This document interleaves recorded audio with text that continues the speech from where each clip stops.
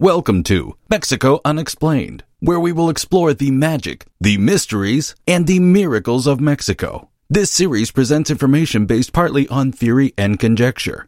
The podcaster's purpose is to suggest some possible explanation, but not necessarily the only ones to the subjects we will examine. Here is your host, Robert Bitto. Welcome, and muy bienvenidos, to episode number 12 of Mexico Unexplained, where we examine the magic, the mysteries, and the miracles of Mexico. I'm your host, Robert Bitto. Today I'm going to answer a question I have had for quite some time. Does Mexico have its own version of Bigfoot? The answer is yes.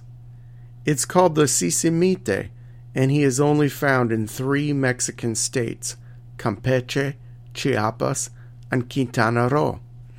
It has been spotted in the jungle-covered tropical areas of these states and is said to range all the way down the heavily forested Central American Cordillera to Colombia, where he has been nicknamed the Darien Monster.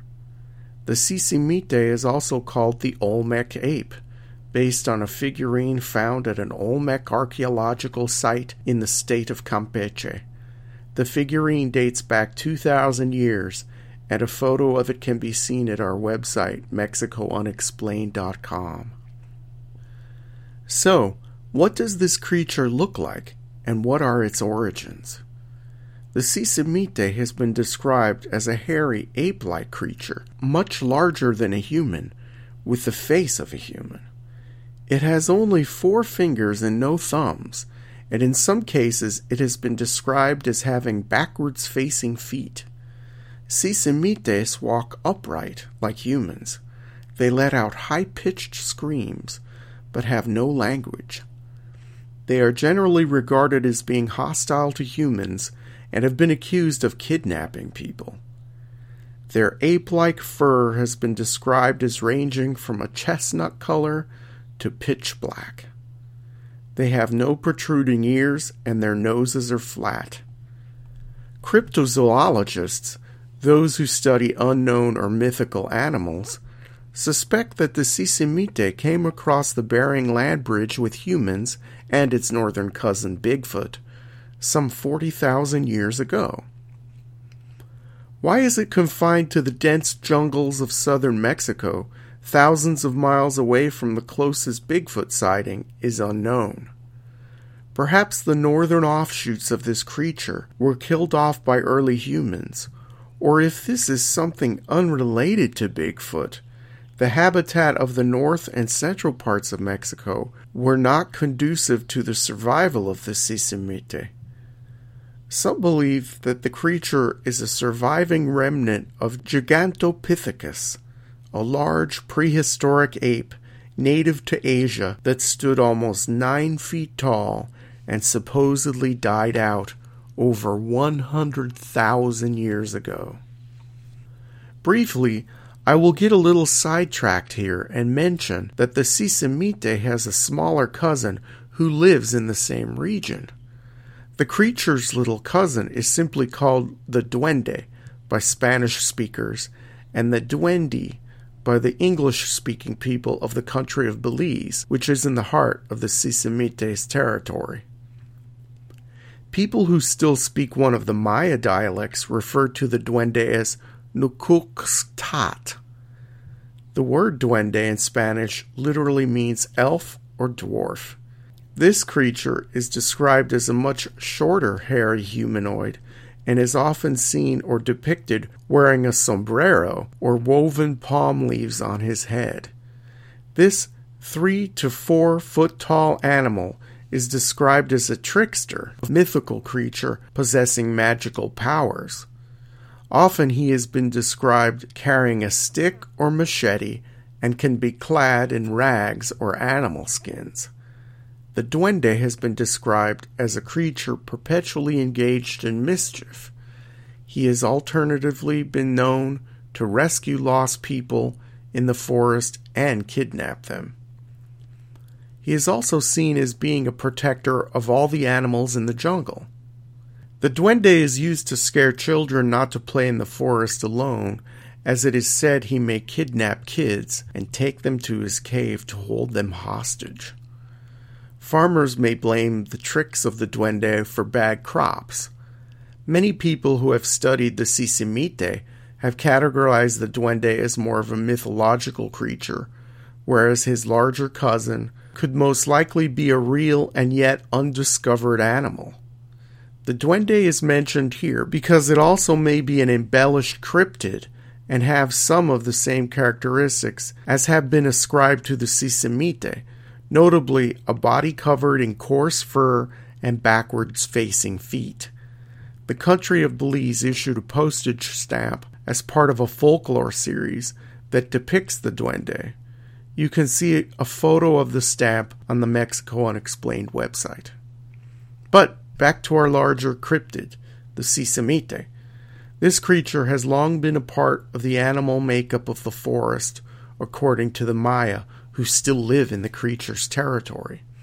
The traditional Maya beliefs, going back to ancient times, divide the world of spiritual beings into three categories. There are the main powerful deities that lord over the universe, the gods of the sky, the earth, the water, etc. Then there are the local spirits that may inhabit certain areas of the forest or a geographical feature, such as a mountain or a landmark tree. The last group of spiritual beings includes certain animals of the forest that are connected to the gods or local spirits. The jaguar, for example, has special powers because it is connected to the higher spirits. The Sisismite is considered to be another animal that is plugged in to the spirit world, while being a real, living, breathing animal of the forest. Although native to the world of the Maya, the name Sisismite comes from a Nahuatl, Aztec word Tzitzimitl, which loosely means demon or supernatural creature. While known to the Maya for centuries, the first outside report of the Sisismite came from a group of Spanish gold prospectors in the 18th century. On an expedition in what is now Honduras, a member of this group supposedly shot and killed one of the creatures that was raiding the mining camp. The Sisismite made its debut in the English-speaking world through the writings and reports of a man named Edward Jonathan Hoyt, who was nicknamed Buckskin Joe. Hoyt was born in Lower Canada, modern Quebec, in 1840. He headed south in 1861 to take part in the American Civil War, fighting on the Union side. Between the end of the war and a trip to tropical Mexico and Central America in 1898, Buckskin Joe traveled with circuses across America and was an aerialist and acrobat, in addition to playing 16 musical instruments. On that 1898 gold prospecting adventure, he would encounter our horrible hominid, shooting a Sisismite that crawled onto his bunk while he was sleeping. The account made the papers back home. The Sisismite appeared again in a 1961 compendium compiled by author Ivan T. Sanderson titled Abominable Snowman, Legend Come to Life. In the book, the author compiled stories of the Central American Bigfoot, mostly concentrating on British Honduras, the former name of what we call Belize. The Abominable Snowman book prompted Bigfoot researcher Mark Sanborn to track the creature in 1992, and he, too, compiled stories from tropical Mexico, Belize, and Guatemala. Both works are full of eyewitness accounts of the creature. So then, is the Sisismite real or imaginary? Is it like the giant panda and the mountain gorilla, a real animal that managed to evade human investigation until modern times? Or is it just a myth created to scare children? We have many stories and eyewitness accounts, and in spite of people claiming to have shot the creature, we have no physical evidence of the Sisismite. Like Bigfoot, no one has yet produced a body or captured one alive. Personally, I am often asked if I believe in Bigfoot. I do take that question seriously. As mentioned with the Sisismite, there is a surprising lack of physical evidence in spite of thousands upon thousands of sightings of the creature. I think it would be easy for me to chalk this all up to mass imagination and people expecting to see a strange creature while out in the wild. But if Bigfoot is a creature born from the imagination, then why has every single state in the U.S. had multiple Bigfoot sightings except for Hawaii? It makes sense that if Bigfoot were real, it would not be found in Hawaii, and that's exactly what we are seeing. I really can't get my mind around the whole Bigfoot phenomenon or the phenomenon of its Mexican cousin.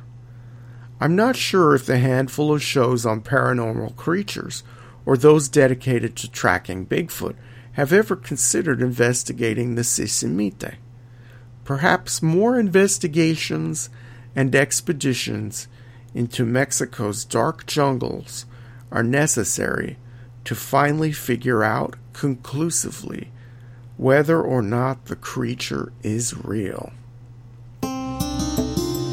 Thank you for listening to another episode of Mexico Unexplained. Please remember to follow us on Twitter and like us on Facebook. Go to our website, MexicoUnexplained.com, for illustrations, a show transcript, or to leave comments. Thank you very much, and muchas gracias. Until next time.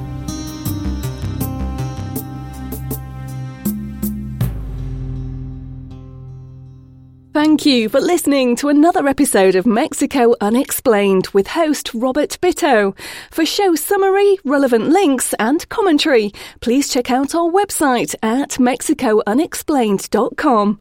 Like us on Facebook and be a part of the conversation. Adios and hasta la vista.